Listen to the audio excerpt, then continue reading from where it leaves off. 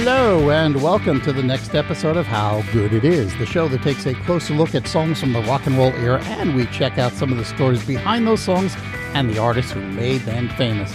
My name is Claude Call, and I'm socially distant, but that's my usual shtick, so it's no wonder I have a solo podcast. Remember to check out the website, howgooditis.com, and the Twitter, and the Instagram, and of course, ye old Facebook page, which you can find over at facebook.com/How Good It Is Pod. Here's some trivia for ye today. Now, most everybody knows that model Pattie Boyd was the inspiration for a bunch of popular songs, and if you don't, well, I guess you'll learn about it in a future episode. But among her siblings, Pattie has a sister named Jenny, and Jenny, as it turns out, also inspired a hit song, which went to number 5 in the UK and to number 26 in the United States. What song did Jenny Boyd inspire? I will have the answer to that question near the end of the show. So, I was originally going to talk about exclusively the Go-Go's first big hit, Our Lips Are Sealed, but I kept finding myself coming back around to their other first hit, We Got the Beat. So I said, well, why not talk about both of them, because that's how much I like you. Bonus material everywhere. So let's first turn the clock back to 1978, because while most people think of the Go-Go's as an 80s girl group, the band really got their start during that year in Los Angeles, and at that time they had a slightly different lineup and a very different sound. The first lineup of the Go-Go's was Belinda Carlisle on vocals, Jane Wiedlin playing guitar, Margot Oliveira on bass, and Alyssa Bello playing the drums. And they were a pretty solid staple of the LA punk music scene.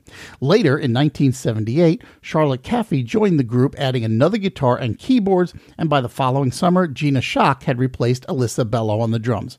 Now, in 1979, this lineup put together a 5-song demo record, and they followed it up with a tour supporting the band Madness, which was also still up and coming. It was because of this tour that they spent a lot of time touring England.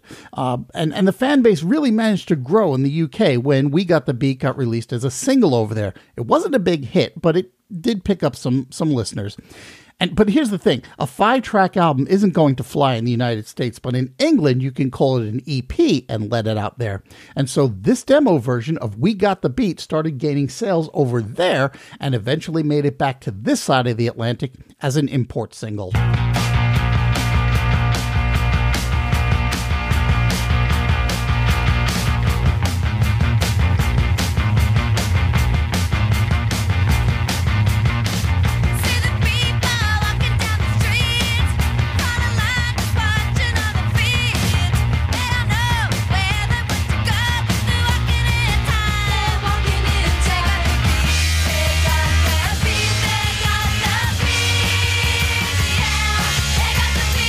You know, it doesn't have that drumming intro, and the guitar is a little bit more subdued. Plus, you don't have Belinda Carlisle doing that dopey chant during the bridge.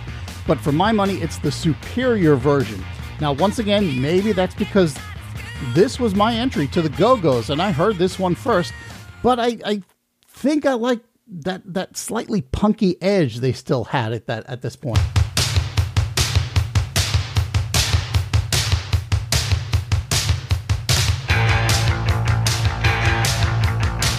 But I will give you this, that drumming intro makes it pretty instantly recognizable, and the addition of piano is a subtle underline to the guitar.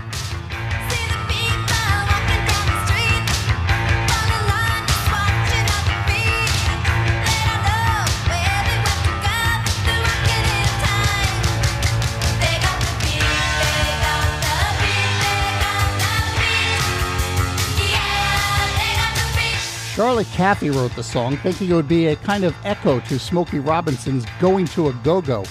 She was drawing on the old Motown beats and thought it would be amusing to work out Going to a Go-Go as a cover song, especially since it was a song that mentioned the name of the band. So while she listened to Smokey's song repeatedly, the song that she ultimately wrote doesn't really sound a lot like it, but it pretty much became the band's signature tune. All right, I'm going to turn away from We Got the Beat for now, but I will come back to it soon. Now, At the end of 1980, Margot Oliveira, the bass player, fell ill with hepatitis. The rest of the band was starting to break away from Oliveira anyway because she didn't really like the direction that they were taking, so they used the illness as a reason to replace her with Kathy Valentine. Valentine wasn't really a bass player. She was a guitar player, but not so much with the bass. But then again, most of the band weren't especially experienced musicians either when they started out. Early in 1981, they signed with IRS Records, and they recorded their first album for that label, Beauty and the Beat. They recorded a bunch of songs, including a redo of We Got the Beat, probably to make it a little bit more poppy, and probably so they wouldn't have to pay Oliveira for her work on the demo/import version.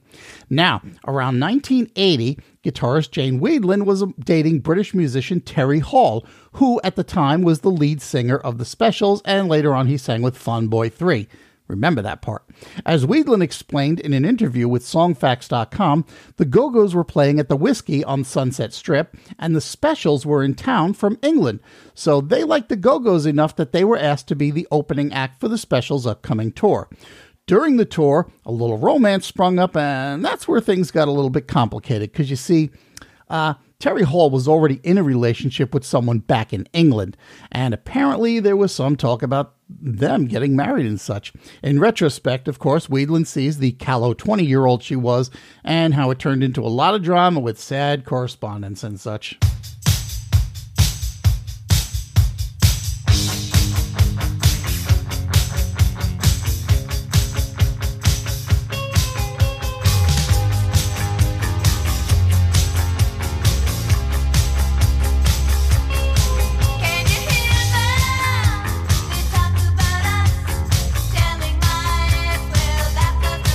At any rate, at some point, Hall sent Wiedlin the lyrics to Our Lips Are Sealed, and it was pretty clear to her that what he had written was about their relationship.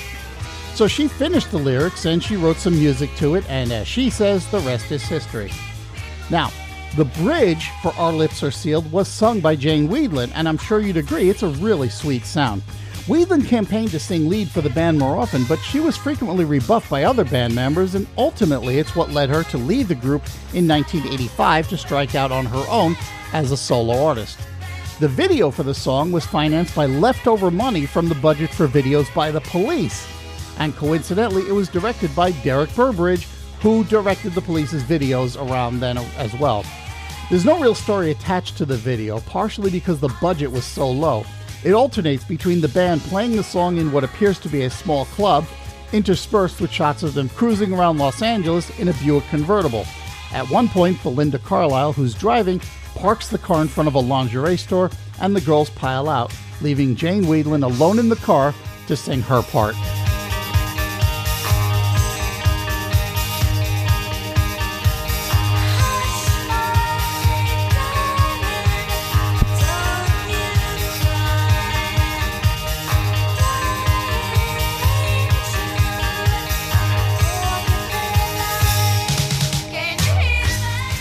After that bridge, we see the band cavorting in a public fountain instead of driving around, and we still see shots of them playing in the club.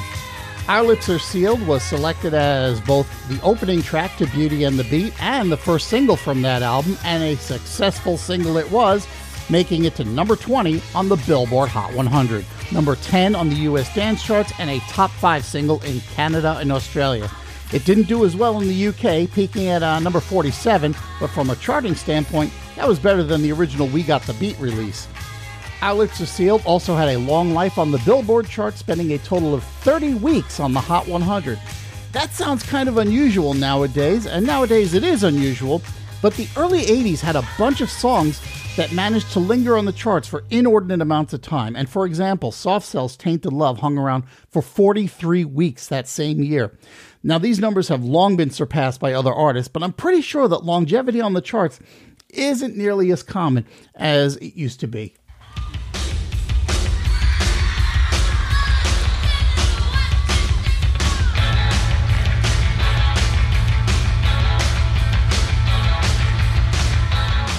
All right, let me come back to We Got the Beat. As I just mentioned, Our Lips Are Sealed spent a long time on the chart, long enough that it was still charting when the re-recorded version of We Got the Beat was released as a single in January of 1982. We Got the Beat ultimately spent 3 weeks at number 2, held out of the top spot by Joan Jett's I Love Rock and Roll.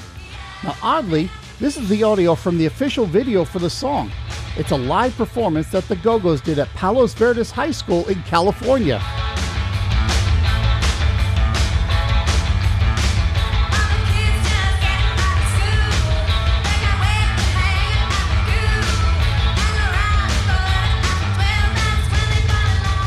At any rate, We Got the Beat was ultimately the band's biggest hit. And one final note about the two songs together. On November 14th, 1981, the Go-Go's were one of 2 musical guests on Saturday Night Live, and during that show they played both Our Lips Are Sealed and We Got the Beat separately. Now, the Go-Go's were known to imbibe a few adult beverages before most of their performances. But if you can find the video for this performance online, it's a little tough, but it can be done, and I'm not linking to it because clearly it's extra legal. You'll see that there's clearly something off about their performance. To me, they seem off speed, like they're playing slow. But whatever it is, there isn't much doubt that the earlier drinking kind of caught up with them.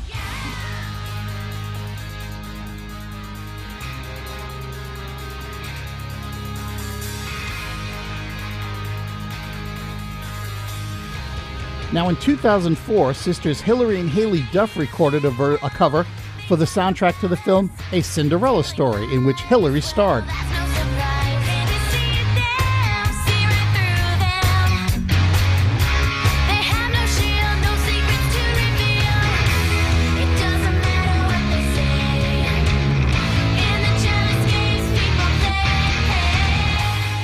I don't know that they're bringing a lot to the table here, but I do like the guitar work. And the video is clearly homage to the Go-Go's in that the Duff sisters are again seen tooling around in a convertible, which is interspersed with close-ups of them singing and a few shots from the movie. And it ends up with them cavorting in a fountain, although in this case, soap bubbles have been added to the water.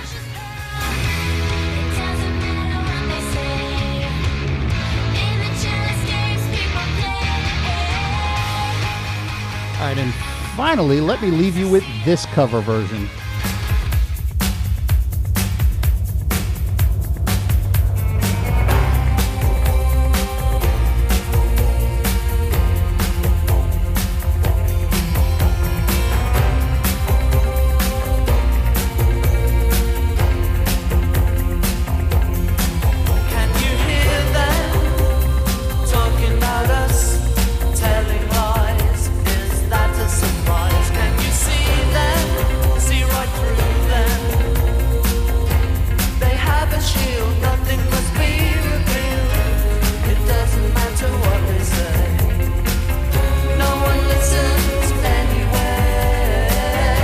This is from 1982, and it's Fun Boy 3 recording, with the song's other writer Terry Hall singing lead and June Miles Kingston providing drums and backup vocals. This version did better in the UK, making it to number 7, and so far as I know, it didn't chart in the United States. That's when they disappear, that's when we lose the fear. It doesn't matter what they say. And now it is time to answer today's trivia question. Back on page 2, I asked about the song that was inspired by Pattie Boyd's sister, Jenny. I kind of feel like this one was maybe a little obvious, but maybe not.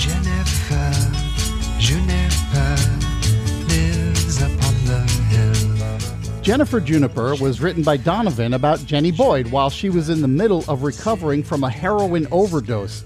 He wrote it just before they departed, along with the Beatles, to Rishikesh.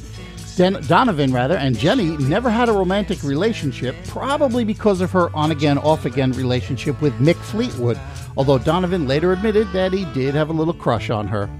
The last verse of the song is sung in French, but it's pretty clear that Donovan wasn't a French speaker, so that was a little experiment he didn't try again.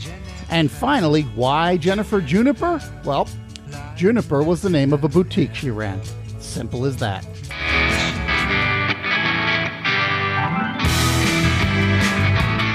And that's a full lid on another edition of How Good It Is. If you are enjoying the show, please take the time to share it with someone and maybe leave a rating somewhere. If you want to get in touch with the show, you can email me at howgoodpodcast@gmail.com, or you can follow the show on Twitter or Instagram at howgooditis. You can also visit, like, and follow the show Facebook page at facebook.com/howgooditispod, or you can check out the show's website, howgooditis.com, where you might find a few extra bits. Thanks as usual to Podcast Republic for featuring the show, and next time around, we're going to find out how good it is when you feel like I do. Thanks for listening. I'll talk to you next time.